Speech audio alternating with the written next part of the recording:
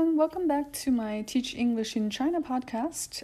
For those who are tuning in for the first time, this is a podcast that is for those who want to relocate to China to work as a English teacher, or for those who are already here but are encountering some difficulties or having some confusions as to what to do in your daily work and life. And this is episode 12, and the topic is what you will be expected to teach at higher education level institutions, meaning colleges and universities. There can be a lot of variations in this category of employment as well. So we'll be mainly focusing on the majority of the cases that you will come across in China. Today, I invite back August to join the discussion with me. August has been in China for almost 10 years, and he's been teaching in higher ed institutions for all these years, and he has a lot of experience in terms of what to do with your daily work and all that, and he'll be sharing a lot of information regarding what you'll be expected to teach and what kind of course materials you'll be asked to use and what kind of approaches that you could try if you don't have enough support in your work. So first of all, just a clarification on the terms that we'll be using here. Most Chinese people refer to the lower level higher education institutions as colleges, meaning the 2 or 3 year programs, mostly 3 year program ones. And most of these are supposed to be focusing on developing students' practical skills as opposed to focusing more on theories and researches and all that in the 4-year universities. So they offer degree programs, bachelor's degrees, master's, and all the way to doctors for some schools. The second thing to clarify is the nature of your employment. Unlike most primary and secondary schools, which do not have their own license to hire foreign staff and have to use recruitment agencies, as I mentioned in a previous episode, most colleges and universities in China do have their own licenses and therefore are able to process your employment by themselves. The office that handles initial contact with you is usually called the Foreign Affairs Office, FAO, which is usually what it's short for.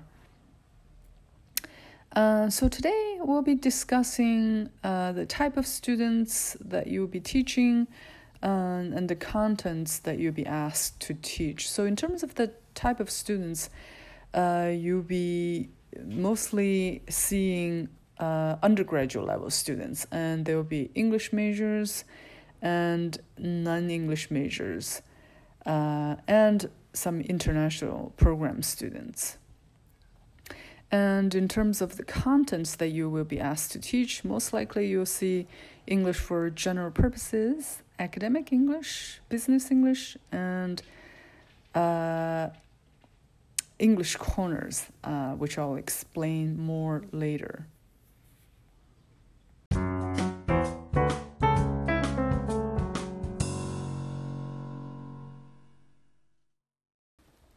So let's begin with the undergraduate English majors.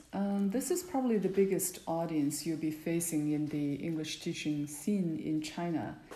Most colleges and universities offer English programs in their foreign language studies departments.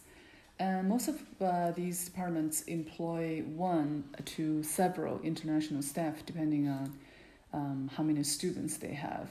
So, August, for your experience, what type of content have you been asked to teach for these English majors? Well, for English majors, generally it's spoken English, or in China they tend to call it oral English. And that's a class where you'll encourage the students to speak as much as possible and help them improve their speaking. I've heard of other teachers in other colleges being asked to teach writing. So I think it's primarily speaking and to a lesser extent writing classes for undergraduate English majors. Yeah, I think some schools also ask the teachers to teach like English literature or some cultural classes, but I think those are, just from my observation, that they're not really well-conceived curriculum. That they plus I think it's not really reasonable to hire some teacher who doesn't have any literature background to teach this sort of courses, and I think the university just put them in this place to basically to I don't know, maybe to replace some other Chinese teachers that they don't have for the semester, or they think that it may be perceived as a value added thing for the students. But to me, I think the teacher should at least have the knowledge, even if they don't have necessarily a degree in paper, but they should at least be pretty knowledgeable about the subject, wouldn't you say? Oh, yes, definitely. Yeah, or if they don't have too much knowledge and they're asked to teach something on short notice, they should do at least some level of preparation so they're not going in completely without any knowledge of what they're teaching. That's just a recipe for disaster, basically.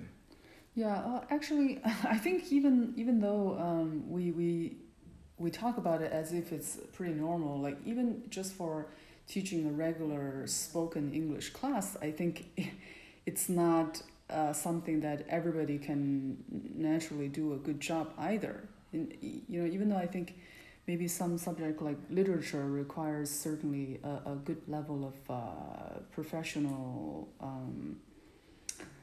credentials, but I think even for spoken English classes, if you want to do a good job, you have to have a good amount of knowledge as well.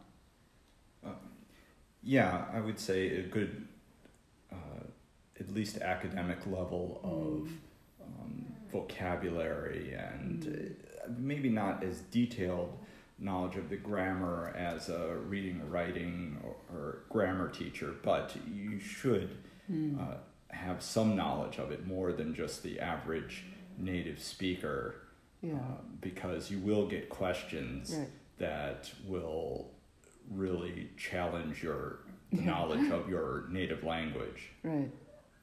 Yeah, this is digressing a little bit, but going back to the English majors, so do you find that most schools offer spoken English lessons by a foreign teacher throughout their college years, or usually they just have it in the first year or the second year?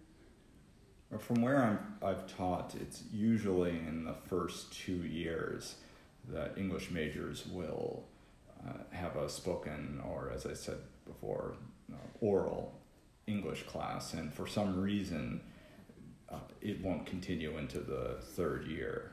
Yeah, I'm not sure how that is, and I haven't had a chance to discuss this question with any person in this decision-making process, but I'm suspecting the reason might be that they think that students only need a year or two to improve their spoken English, and then after that they need to spend more time on other areas, maybe.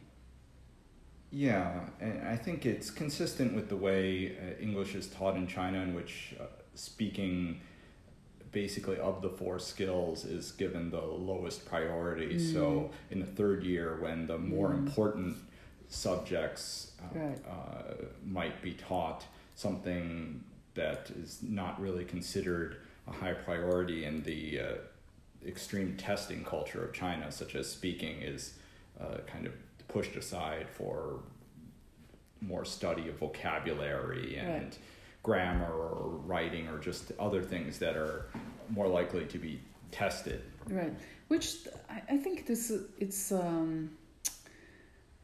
needs to be improved on, because it's still how English majors curriculum throughout their 4-year in the universities still seem to be not that different from when I was a college student 20 years ago, which I think that I'm not sure, what's involved in the decision-making process, but like you said, the testing culture is certainly one, but I would think that once they're in the universities and the colleges and all that, the students' ability to apply the skill of the language should be placed in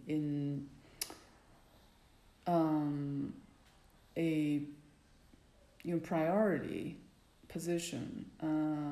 It's not like in middle school or high school they're facing these national exams for colleges, but in colleges and universities, the students, their main concern should be whether or not they can develop their skills and then be able to find a good job. So I really don't know why these schools still haven't revised their curriculum that much in order to reflect this priority. But anyway, if I were the decision-making team, part of the team in any university, I would suggest that they help students to continue to develop their speaking ability throughout their college life, because as we see, a lot of these university students, English majors, even when they graduate with a bachelor's degree, their speaking ability is not necessarily that great, whether it's to be a teacher or to do any interpreting work or to do some job that in the language capacity, right? Yeah, and even with the students that I've taught, I've noticed if I've run into some students who I taught in their 2nd year and it's getting towards the end of the 3rd year and it's only been 1 year since I've taught them, and sometimes if I see them walking down the hall and they'll struggle even to say basic sentences to me, and these are students that I knew to be fairly fluent a year ago when I taught them, and so I think it is a particularly troubling situation. Yeah, actually, not only they're not improving further, they actually regress. Yes, at least most of them. Definitely, yeah. Maybe only a very small handful who are extremely motivated. they may they may try their best to cut out some time of their own to work on it by themselves after they don't have the speaking classes anymore, but that's not a common phenomenon. All right, so in terms of textbooks, course materials, do you find that most schools usually do they usually give you a certain textbooks and ask you to follow that? Yes, almost everywhere I've taught, they've had a textbook that they either have used or have wanted to use, and almost universally they have been books that have been that come from China, that are compiled and put together in a university in China. They may have some international academics involved, I'm not sure, but usually they seem to be very Chinese style in that their focus is not so much on practical language production, but reading some extensive article, even in a speaking class, and perhaps having some questions that usually are not so interesting or open-ended for the students. So I've found that I've almost never, when given the choice, used the book that the school or university has assigned me. Of course, I've asked if I could use something else, and if I have been allowed to, I've always chosen a different book myself. Yeah. Again, I mean, I think it's like a couple decades ago, a lot of these English textbooks compiled by Chinese authors, they're not really aimed at developing students' communicative skills at all. I think I'm sure they're not intentionally doing this, but I think it's just lack of expertise and current theoretical knowledge in the second language acquisition process, I think. So they still use a lot of the grammar translation approach. Yeah, it definitely, it does seem that the approach is consistent with, from what I know, the way all subjects are, or most subjects are taught in the curricular schools in China, which is just a lot of rote memorization and repetition. Mm-hmm. And for certain things, perhaps math or other subjects such as that, or memorizing and writing Chinese characters, that might be good, but for natural reproduction of a second or foreign language, that isn't, or to me doesn't seem to always result in very good fluency. Yeah. So for the schools that do give you the freedom to choose your own textbook, which are textbooks that you would recommend? Just give a couple examples, maybe. Well, the one that I've been using quite extensively is the New Interchange series, which I believe is published by Cambridge. And even though it is a 4 skills book, it is very communicative and focused. So I've been able to effectively use it as a speaking textbook, and just skipping some of the other skills or adapting them to a speaking class. I found that book has been very helpful, and the teacher's edition has rather extensive notes. So if you completely have no idea what you're doing, and you've never taught before, or you feel like you haven't done a good job, I would definitely recommend that series, and especially to get your hands on a teaching edition, so it gives you some idea of how you might go about teaching if you really have little knowledge or experience of how to do that. Mm-hmm. Yeah. So you just mentioned that you can, even though each unit has integrated skills like reading, writing, listening, grammar, vocabulary, and all that. You mentioned that you could adapt the other parts as listening. I mean as speaking. Can you give us a quick example? Like, how do you adapt, let's say, a grammar section, grammar exercise into a speaking activity?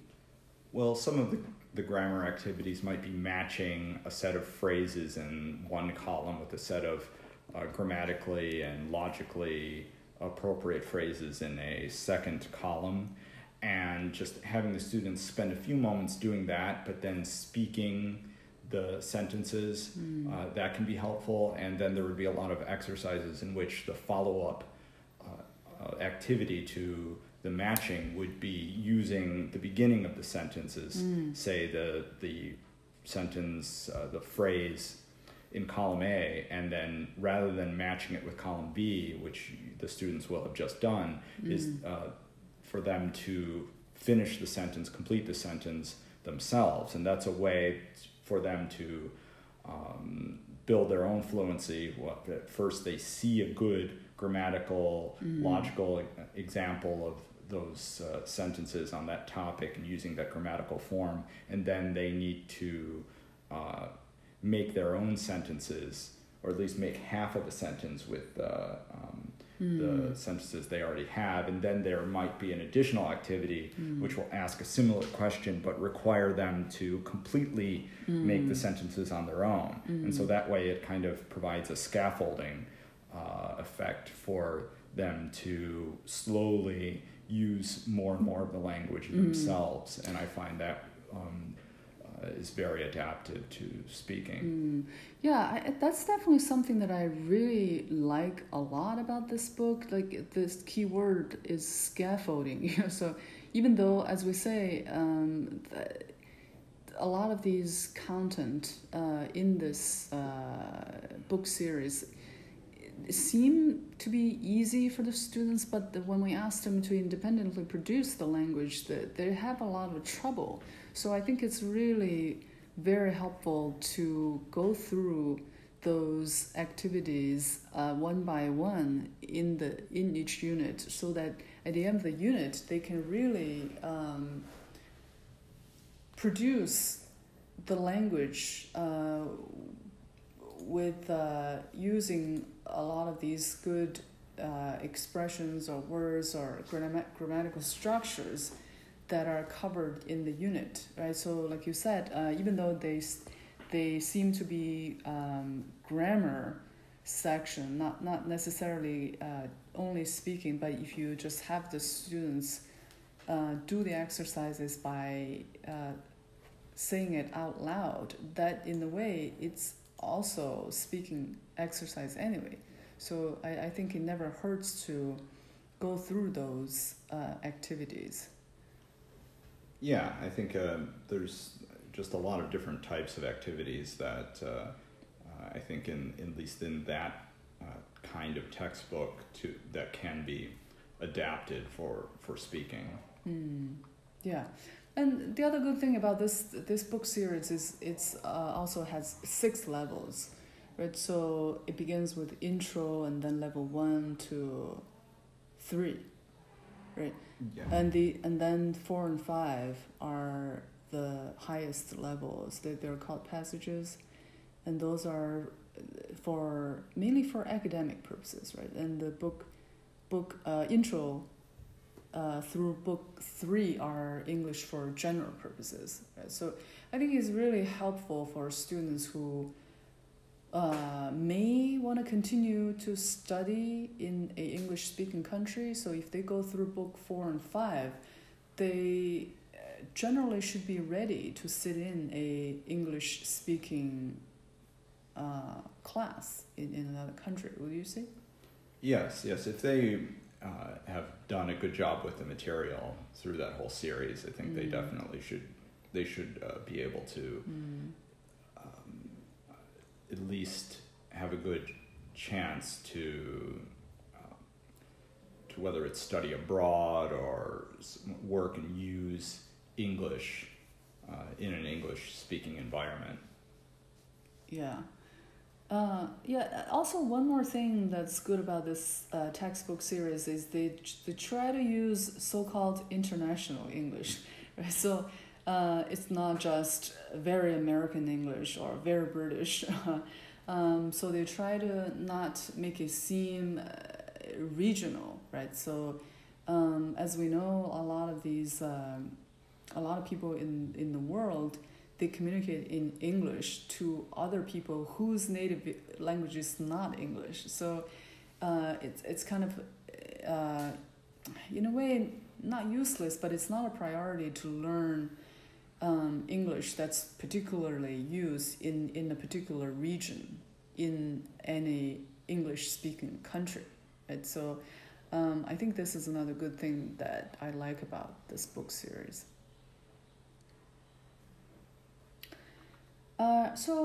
The other The other textbook set that I think you used before are Cambridge English Skills, Real Listening and Speaking. Do you find this book series also good to use in a language class for if you're tasked to teach undergraduate English majors spoken English? Yeah, and that had a different set of advantages. It wasn't as open. I wouldn't consider it as open-ended and good at facilitating open discussion. But I think the exercises and examples there in the Cambridge Real Listening and Speaking has a lot of useful examples and good exercises. And it also had some units that were more focused on English in a business or workplace environment. So I think it kind of was halfway between a just general English listening and speaking and business English. Right. Yeah. So yeah, that could be helpful for maybe non-English majors, like if they're business majors or some other professions that may need English, so that this could be a little bit more helpful.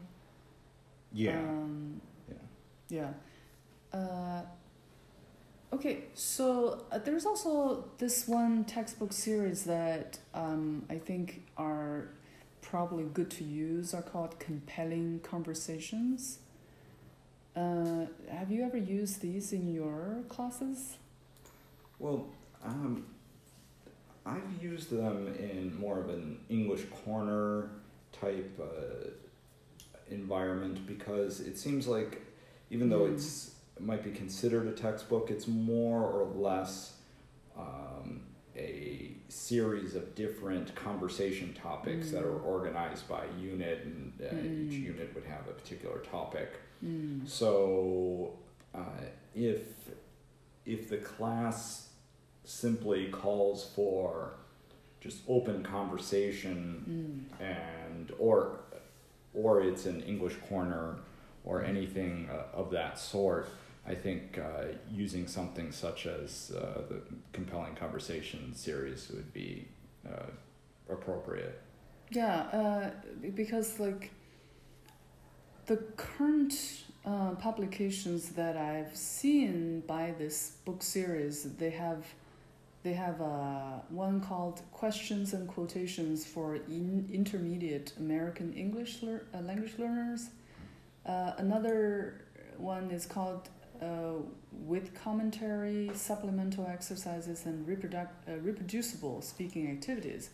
Also, there's one called Talk Your Way to Success with Doctors and Funders, which is very specific. I think this could be good for students who are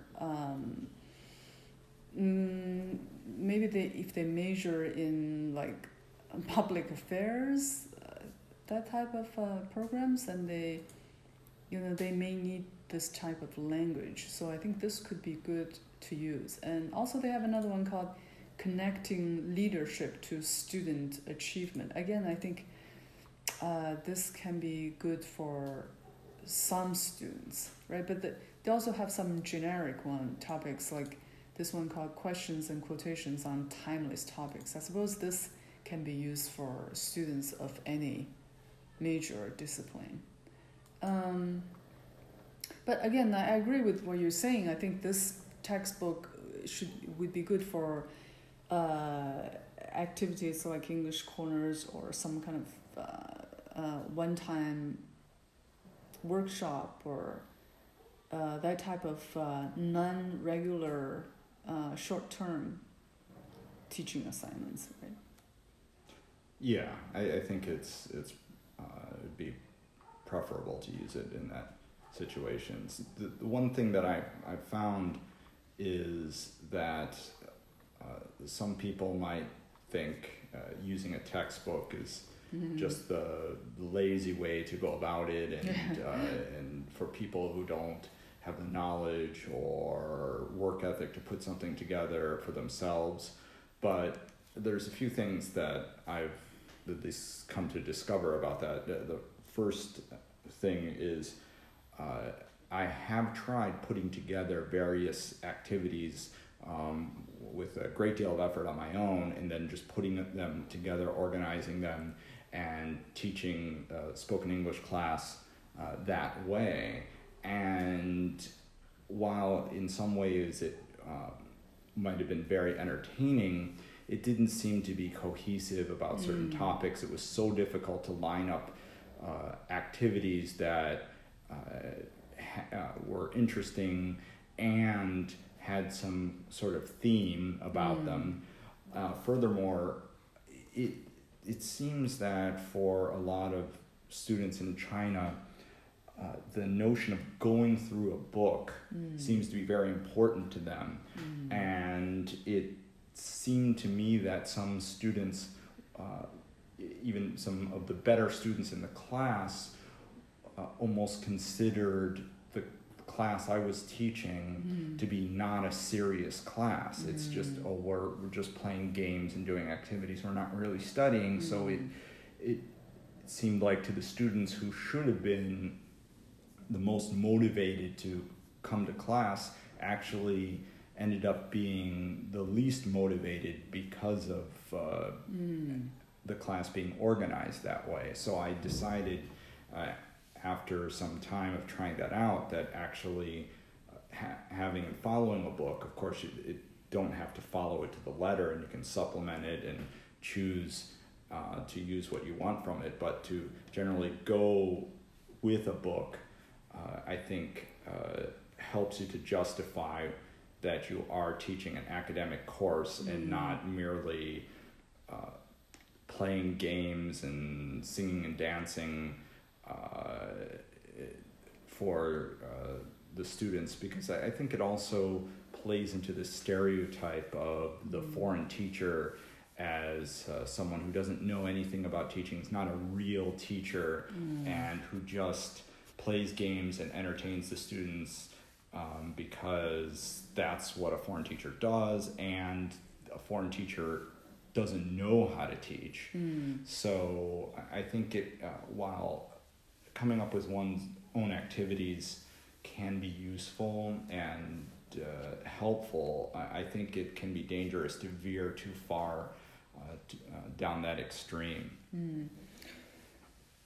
Yeah, I mean, I think some people, either they don't know or they don't know that using a set of textbooks could be helpful, or there's another group of people who are just really highly motivated, and that they always try to do everything by themselves, and they want to design the whole curriculum by themselves and all that, which is all good in terms of a personal quality. But I think in this case, as we say, it's so difficult to put together random materials to make it very systematic and very cohesive, as you say, in order to help students develop their language abilities. So I would say that unless you are a highly trained ESL, EFL professional, meaning either you have a degree in TESOL or TEFL, or you're someone who has been doing a lot of reading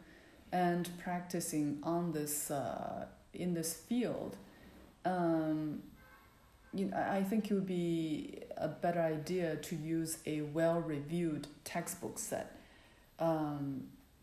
This way you can provide the students with a more of a scientific continuum in their second language acquisition process. Also, it saves you, the teacher, a lot of time searching for activities, right? It's with that amount of time you spend, you might as well use it to prepare your lessons with guidance of a good textbook. Yeah, I think there's this tendency among some foreign teachers to think that, okay, well, the textbooks that I've been given are not very good, and well, I think I generally agree with that, but that doesn't mean that none of them are any good. And to be honest, I'm not sure if it's some individuals trying to overvalue their profession or their professional knowledge, I should say, that they feel that, oh, well, I can write a book or compile lessons that are better, and maybe they can, but to be honest, it's not reinventing the wheel. Teaching intermediate level English is not something that has never been done before. And I think there involves a certain amount of arrogance to think that with most teachers' random bachelor's degree in something that usually has nothing to do with English language teaching, that they're going to do better than some MA TESOLs or PhDs in language acquisition, just because, I don't know, because they are them, I guess. So I think that there's an element of that. I mean, of course, a lot of these books are not adapted particularly to China, so I can see that element of it. But I mean, really, there's English is probably, I would imagine, the most learned and the most taught language in the history, currently now, and probably the history of the world.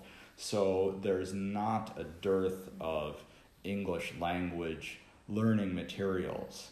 It's being taught all over China, all over the world.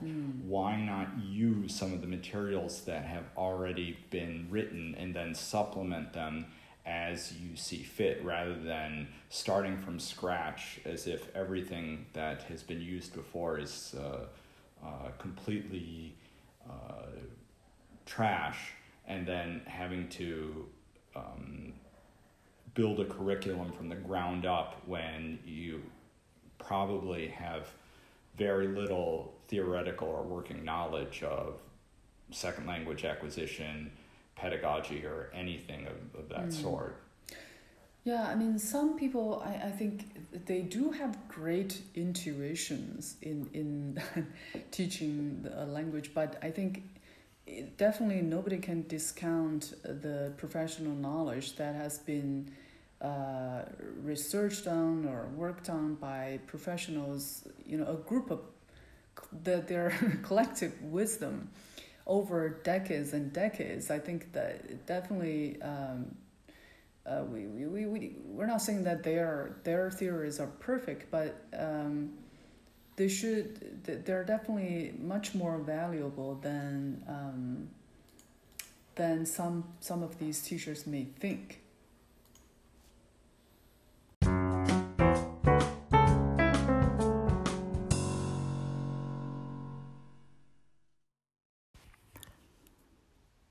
So this ends part 1 of this episode, and please stay tuned for the second part.